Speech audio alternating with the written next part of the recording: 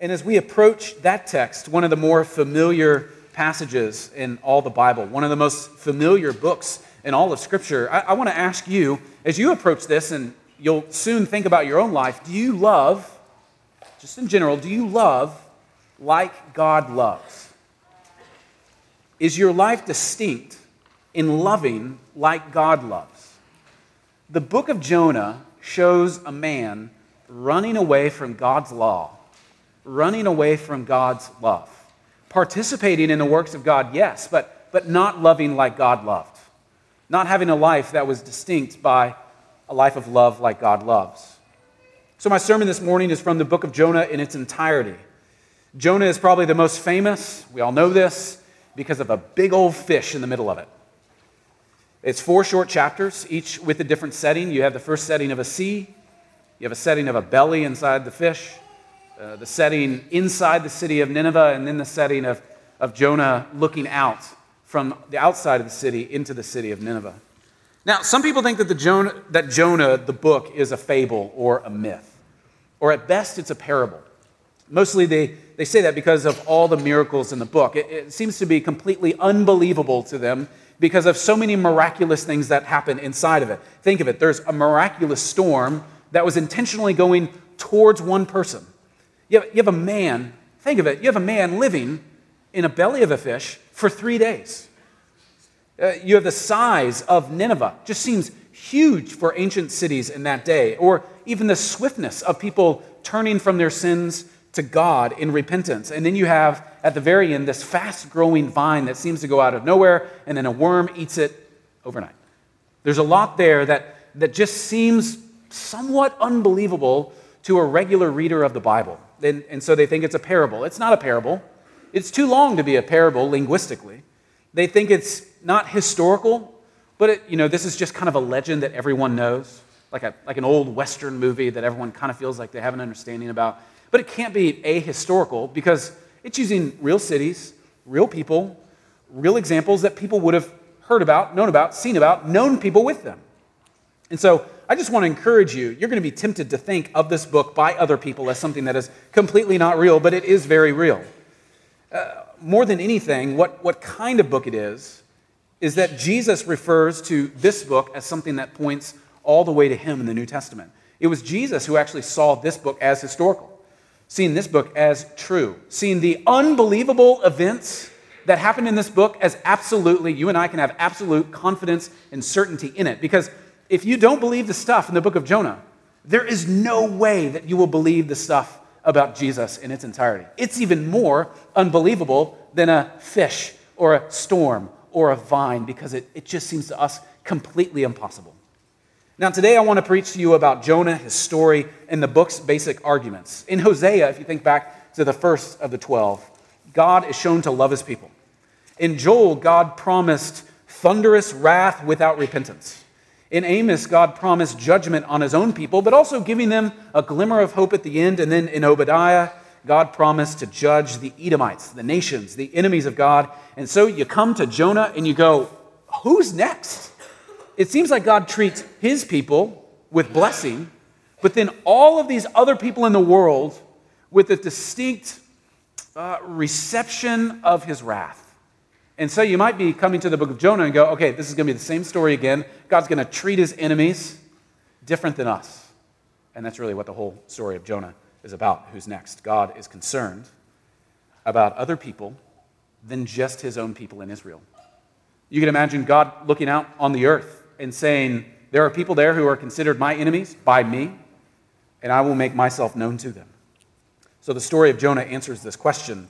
Does God love everyone or just his own people by showing you his power? So if you got a bulletin, I gave an outline on the back of that where this story is, I think, in 2 parts, where you see God's desire and then you see God's love.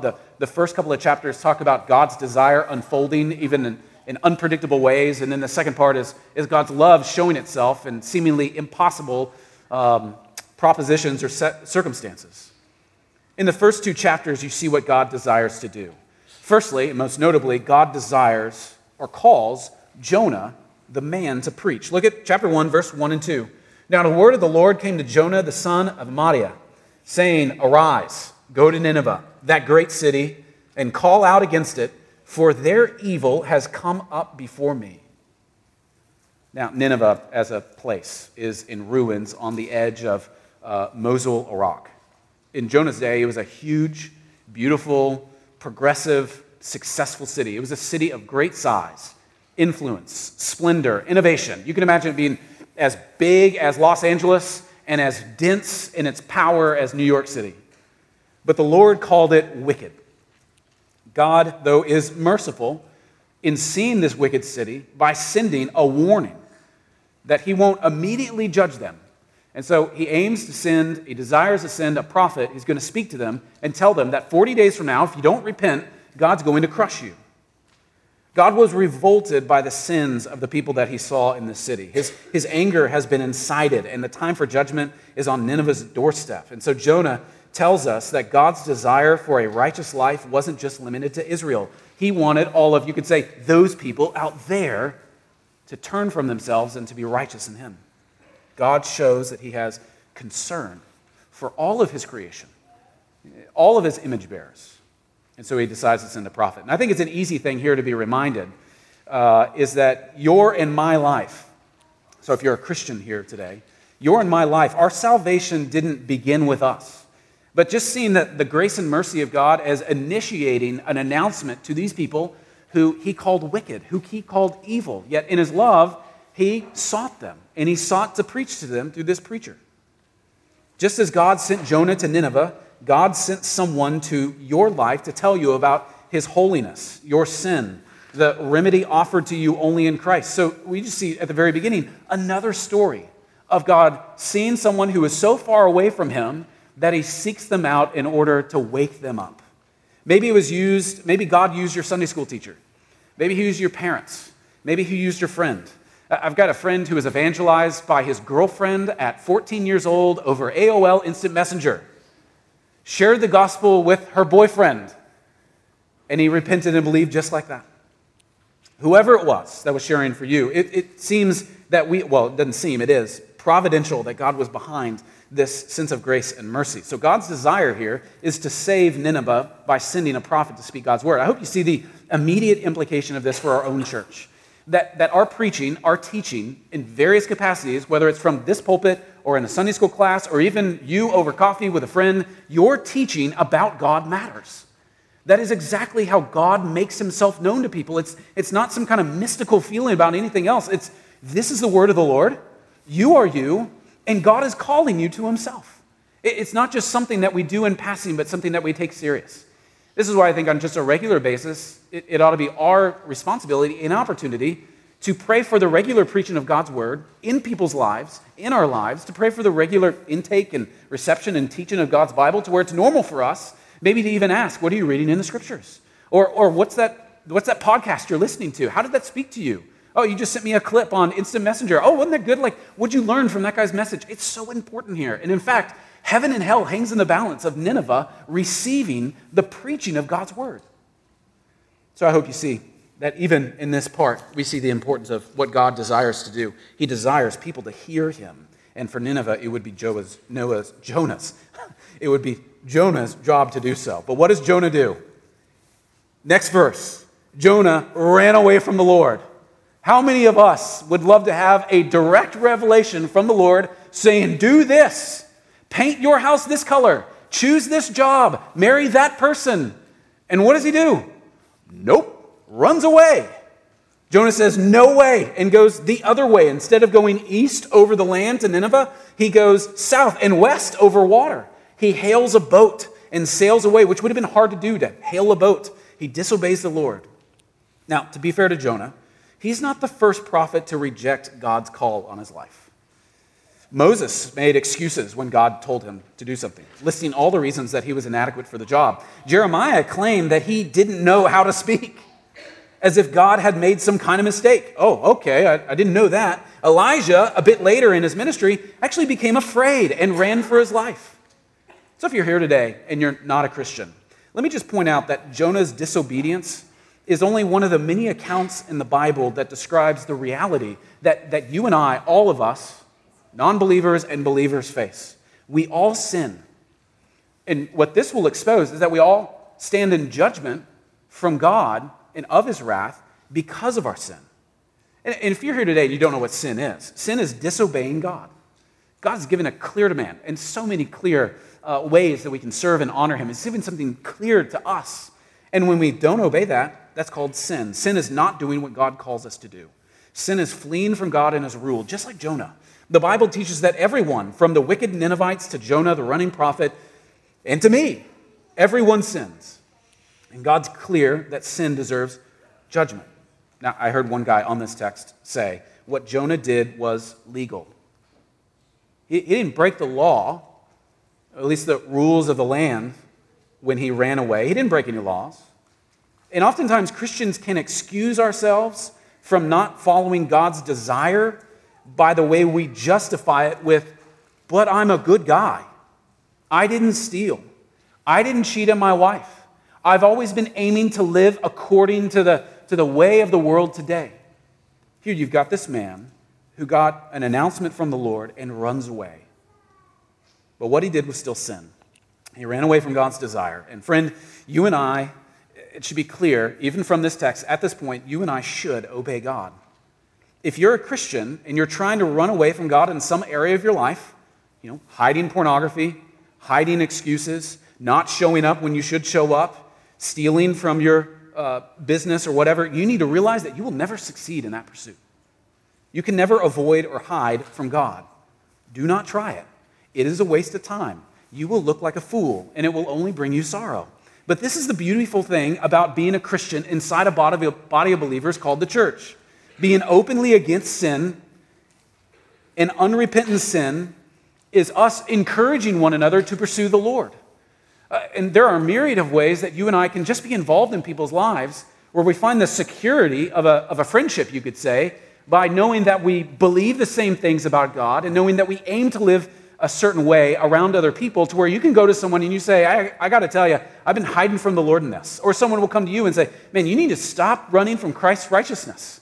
Let's go in this together. And that's the beautiful thing about being in a Christian fellowship, surrounding yourself with people who will point and prod you to God as a very good thing. And so we see God speaking to Jonah, Jonah running away from the Lord, but then God quickly catching up with Jonah. You've got a command, a rebellion.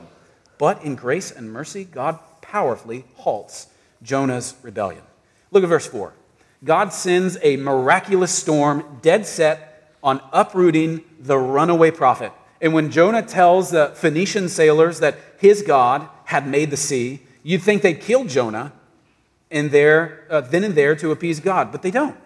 These Gentile sailors hear Jonah's words, fear Jonah's God, and have mercy on Jonah. They don't want to throw him overboard. The storm grows, though. It gets worse and worse, and so the sailors have no choice. They throw Jonah overboard, and immediately the sea calms. And it says the Gentiles fear God and worship him with sacrifice and obedience. In a sense, they repented and believed in the God that Jonah was supposed to announce to Nineveh. And God is powerful with his people, and he'll achieve everything that he desires, because as the story goes on, we see Jonah not just in the sea, but then a giant fish eats him. Obviously miraculous. The entire affair was under the work of God and desire of God. This man-holding fish swims under the boat at just the right time. It swallows a precise large object, and it keeps Jonah inside the belly for 3 days. And then it spits him back up onto the shore.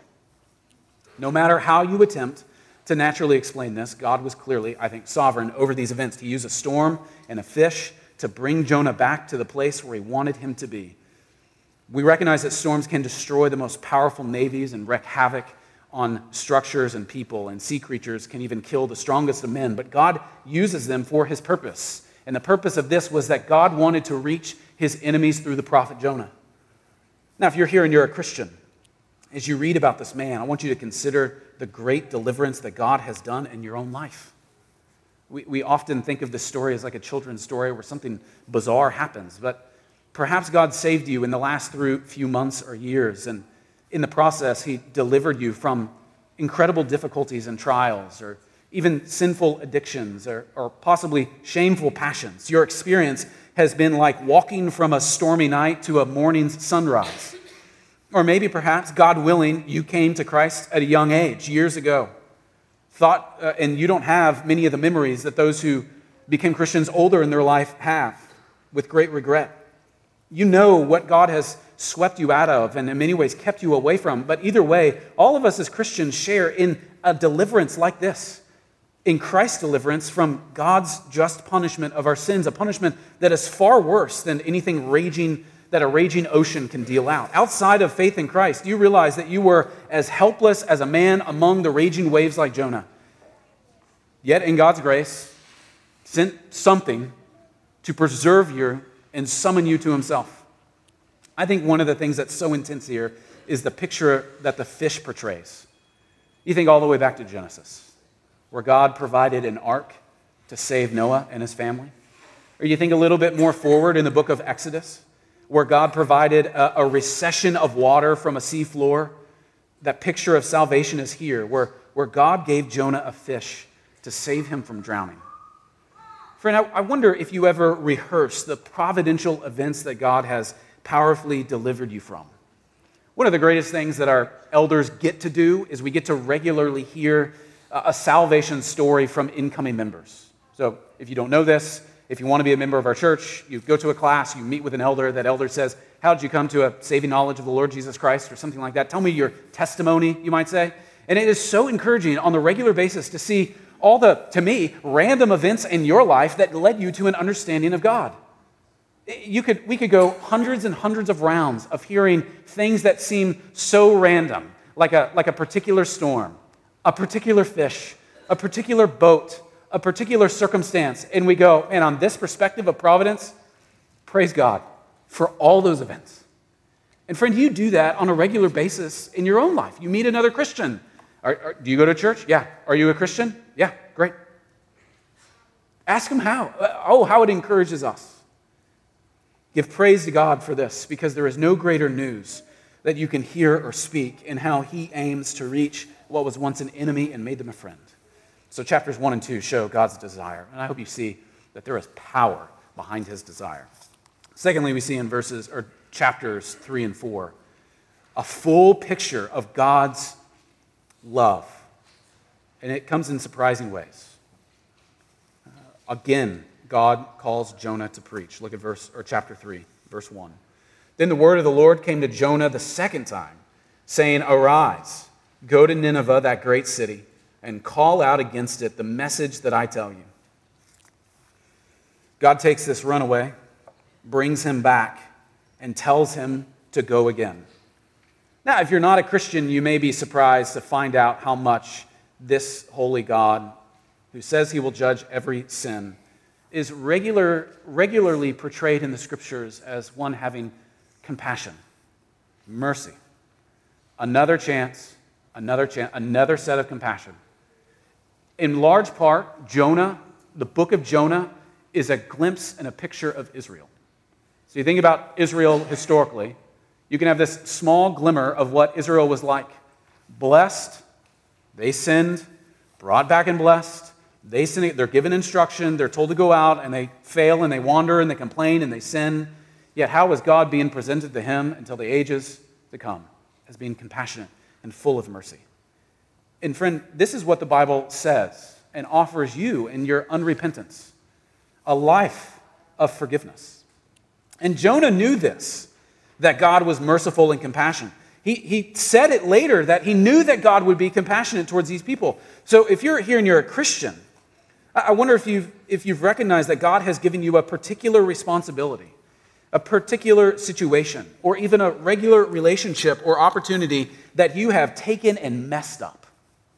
Your life could be characterized as just messing up. During the summer, the last couple of months, I've broken countless things at our house, dropping them, accidentally throwing them away, breaking stuff that it seems like is impossible to break. Like, all I do is mess things up. I've said that so many times. And Brooks and I is like, no, it's not, but clearly, yes, he is.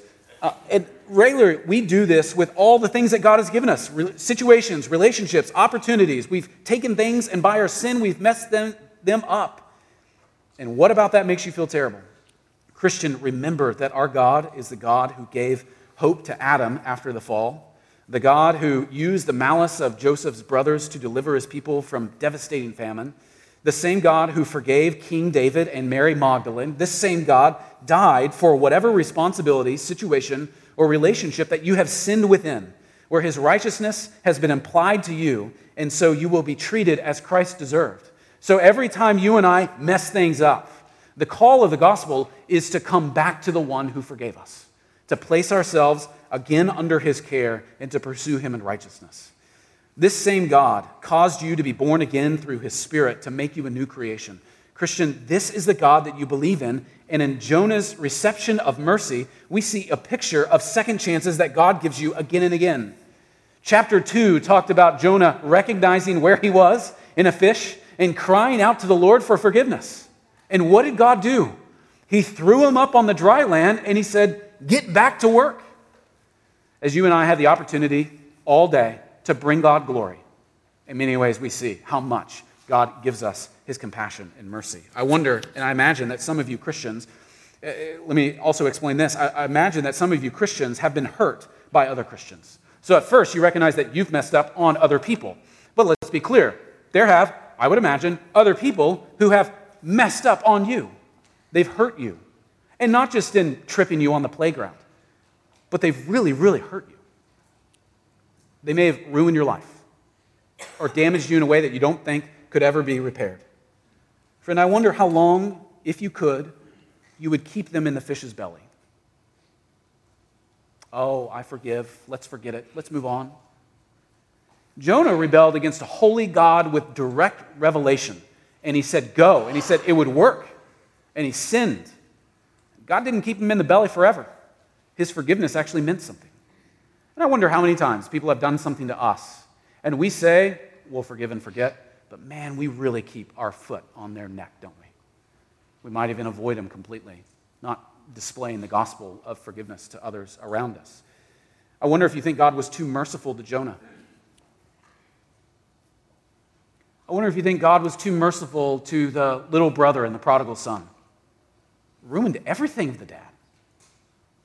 And yet forgiveness and a banquet table was set. I wonder how much you think God will be merciful to you. The countless ways. The portrayal of the prodigal son where the father greets his son, brings him in, and throws a party for him. Friends, the foretaste that you and I take when we take the Lord's Supper is a glimmer of the great banquet feast that he will have one day for his enemies. The mercy that God had on Jonah, the mercy that you and I are called to have on one another, is the mercy that God fully and faithfully has on all those who were once enemies but brought near to him because there was punishment on someone else. I do pray that our church learns to exercise both care in being serious about sin, but also serious about forgiveness. Look at how God treated Jonah, who now pleaded to live a submissive life. So I pray that our church is known to be a place where sinners receive mercy from God and where we show mercy to others. Many of us might have messed up in the 80s or the 90s or the 2000s. Many of us might have a different last name than we once had. Many of us might have been very scandalous. And the call of the gospel is for you to go to your Maker and to have him make things right. And I wonder if we'll see other people as God has remade them. So Jonah hears this, and praise God, he obeys. He goes. Look at verse 3. Chapter 3, Jonah arose and went to Nineveh according to the word of the Lord. Now Nineveh was an exceedingly great city, 3 days' journey in its breadth. Jonah began to go into the city, going a day's journey, and he called out, "Yet 40 days, and Nineveh shall be overthrown." Now, why 3 days? In part, I think it's to showcase how big of a city it was. Also, I don't think it's accidental that Jonah spent the same amount of time in Nineveh as he did in the fish. 3 days, quite a week. But by saving a city in the same amount of time that Jonah spent in the belly of a fish, I think God is teaching us and telling us, I think God is teaching Jonah and us how much righteous opportunity was wasted when Jonah rebelled. How much righteous opportunity you all waste, wow, that got serious. How we all waste, you losers out there. No, when we all waste, when God has given us so much opportunity to bring him glory and to make his name known. Saved 3 days, announced a saving grace for 3 days. Christian, resolve this day to obey God, especially in any areas in which you have been disobedient.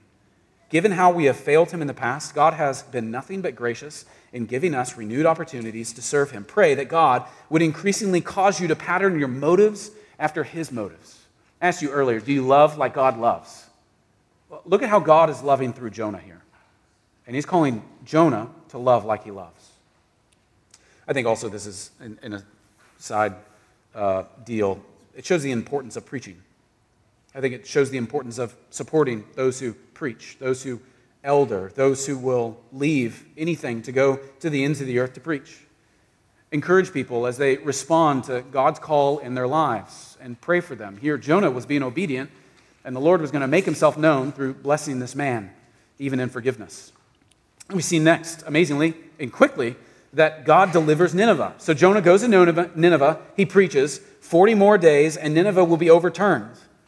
What happens next? In the text, it says that people of Nineveh repented, and God spares them. He spares the city from the judgment that he was about to pour out on them. This is what you read through verse 10 in the 3rd chapter. It says that the Ninevites believed God. They declared a fast, and all of them, from the greatest to the least, put on a sackcloth. The Ninevites believed Jonah's warnings of judgment and repented of their sin, and then God showed mercy on them. This is always the aim of preaching. This is always the aim of teaching the Bible, that his word would tell you about your sin, that you would turn from your sin to Jesus Christ. You turn to Christ because he's the one who never sinned. He lived sinlessly and perfectly. He was the one who was going to be a sacrifice, but there was nothing impure about him. Yet he went to a cross, taking upon himself the punishment for sins of everyone who would ever repent of their sins and trust in him. God then raised him, Christ, from the dead to show us that his sacrifice was actually effective in pacifying God's wrath and paying for our sins. Now you here today, like the Ninevites, can have God's right judgment on you prevented, pacified, or preserved if you, like the Ninevites, turn from your sins and trust in God. Now, friend, if you're not a Christian here today, I want to encourage you to let this text speak to you, showing you the opportunity of what it truly means to live in the light and love of God, where these people turned from themselves. And remember, they were awesome. They didn't have just one wall around Nineveh. They had 2 walls around Nineveh. That's how good they were. They had so many aqueducts and big buildings. There were so many of them. They were great. And they heard the announcement of the Lord and the coming wrath, and they said, we don't stand a chance. We must be on his side. Friend, if you're not here, or if you're here and you know that you're not a Christian, the call of this text is to recognize what side you're on. And the completed call of this text is calling you to God's side, to where you would pray that God would forgive you of your sins, to where you would pray that God would transform your heart, to where you would pray that you would be considered a son or daughter of the Lord. And he says, also in his word, that anyone who believes in me, I will save. Anyone who calls out to me to save them, I will save. The only barrier is your opposition. So Jonah preaches, and his word goes out, and it worked. God delivered these people by the reception of his word. And this shows God's pure love for the nations. God is compassionate. Where the king of Nineveh may have wondered if God was compassionate before, but we know now, according to his own words, and this full word of God, that he then knew. Throughout Scripture, God constantly reveals himself as compassionate. Yet Jonah, we say amazingly, another turn in an unbelievable way. Jonah preaches, Nineveh repents. Jonah is furious about it. He's not going, wow, that was awesome. He was talking like, God, why would you do that? I know you can. I know you're compassionate. But why those people? They're your enemies. They're my enemies. Why them? He was furious. The Lord demands his compassion to be understood, though. Now, frankly, I think it's hard to characterize Jonah's response to the deliverance of Nineveh as anything other than resentful. Why was Jonah mad? Because he resented the reality that these enemies of God would be now made sons and daughters. He does not run from God's will this time, but he does run from God's love. So again, is your love marked by the same of God? Is your walk marked by the same of God? He wasn't running at this point, but he certainly wasn't loving. And that is, he chooses not to love what God loves. So God provides in chapter 4 a comfort. Jonah's pouting, he's mad, he's resentful. We now see him outside of the city, and it's hot, and he's uncomfortable. You got this crabby, grumpy, little elf almost, who it's like, what could ever make you happy? You run away from me, I save you. I empower you with the Spirit's word, and then you're grumpy about it. And now you're looking out on all these people coming to a faith and knowledge of God, and you're uncomfortable by the sun. Yet God, in his compassion and mercy, grows a plant to provide shade for Jonah. You just see the regular announcement. This is not a story about a fish. It is a story about God's continual love and care. God provides for his comfort. He provides also for his losses. Because of this, God was going to teach him a lesson, and so he sent a worm to eat all of the vine that Jonah previously had. He even provides this, and you see this in a lot of ways. Now, in love, God comforts Jonah concerning his resentment towards God's grace. Specifically, God prepares a vine for Jonah's comfort, but then Jonah's heart becomes woven in the comfort that this vine gives. You could think of it this way. God provides a vine to give him shade.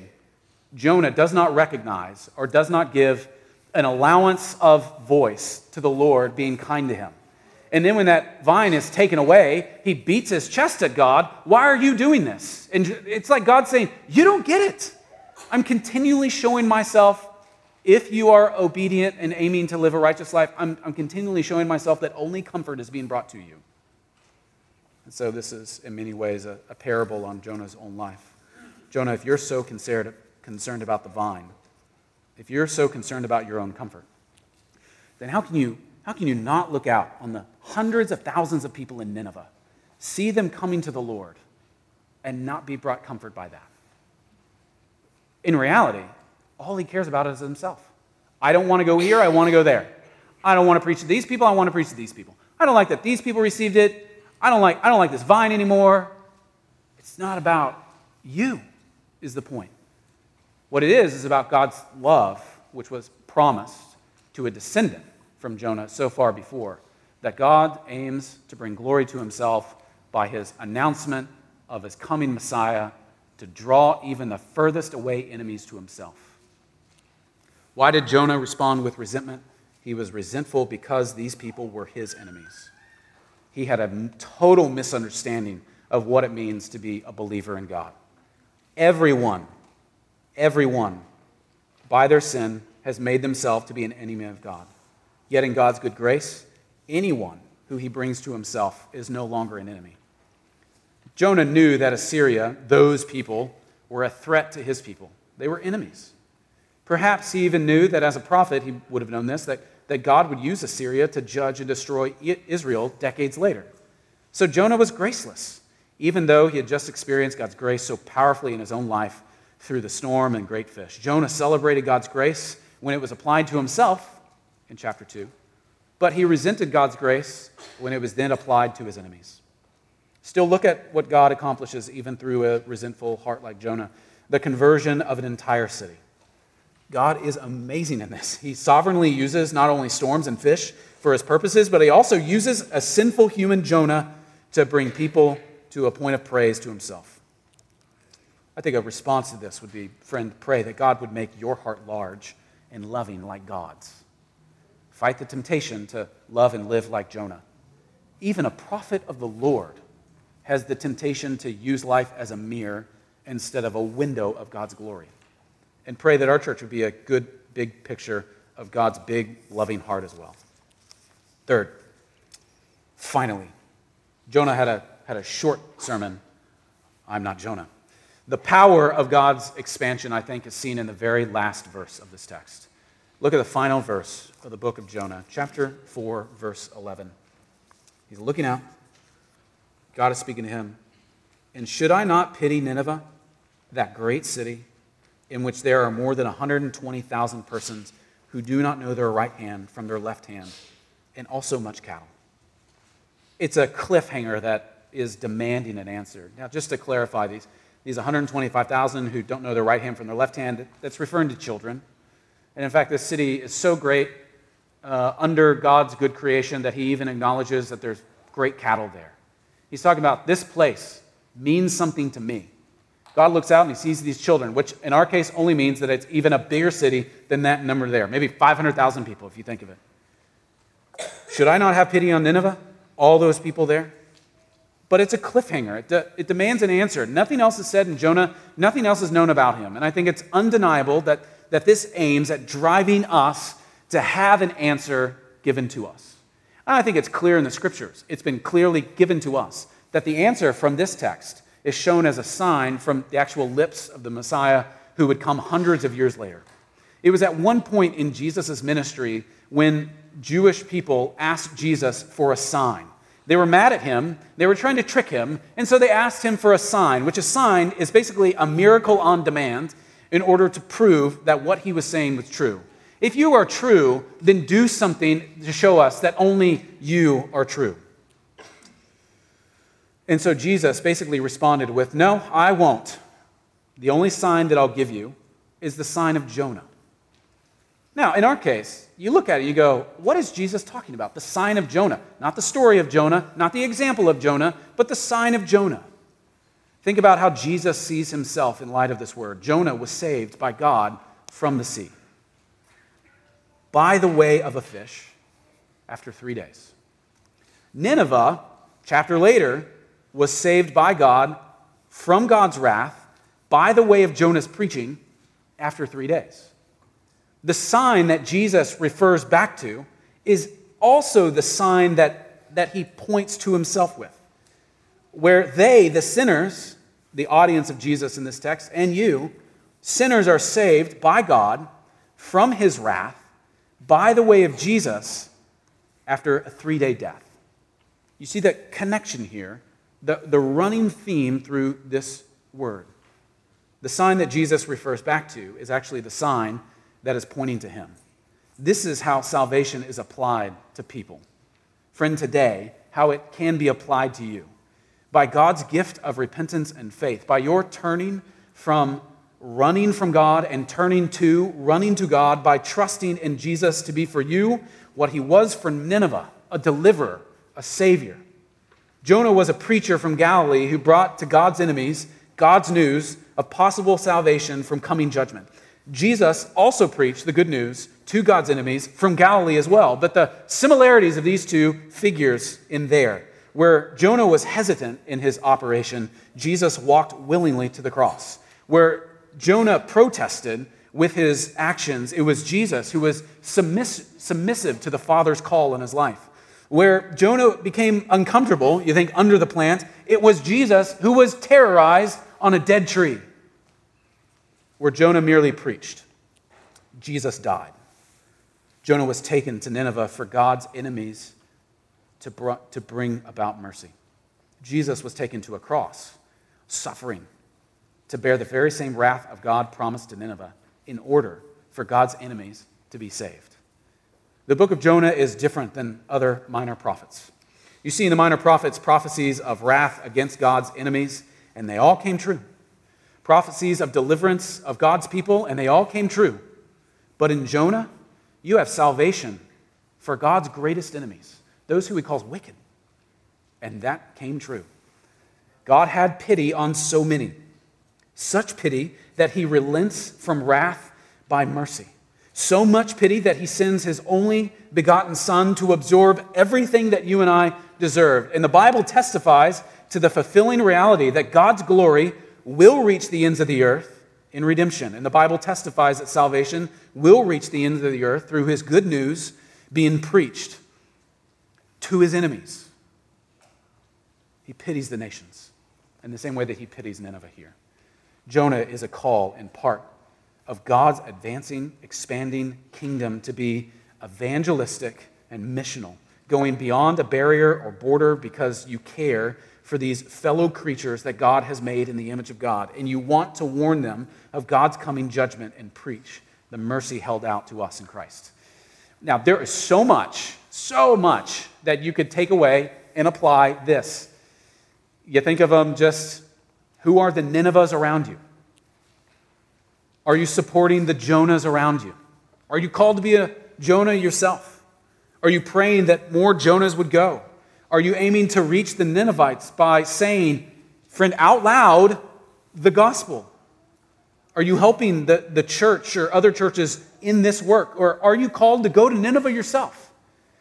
But I think we've got to take a step back. All those demand to be answered by you. I think we've got to take a step back and see the reality at what God says about himself and his work at the end, where it says in Revelation chapter 15, who will not fear you, O Lord, and bring glory to your name? For you alone are holy. And the question is answered. Who will not fear you, O Lord, and bring glory to your name? All nations will come and worship before you. Friends, God's will accomplish his purposes. But the question remains for us, how will you be a part of it? As one who runs from God's desire or runs with and for God's glory? Let's pray.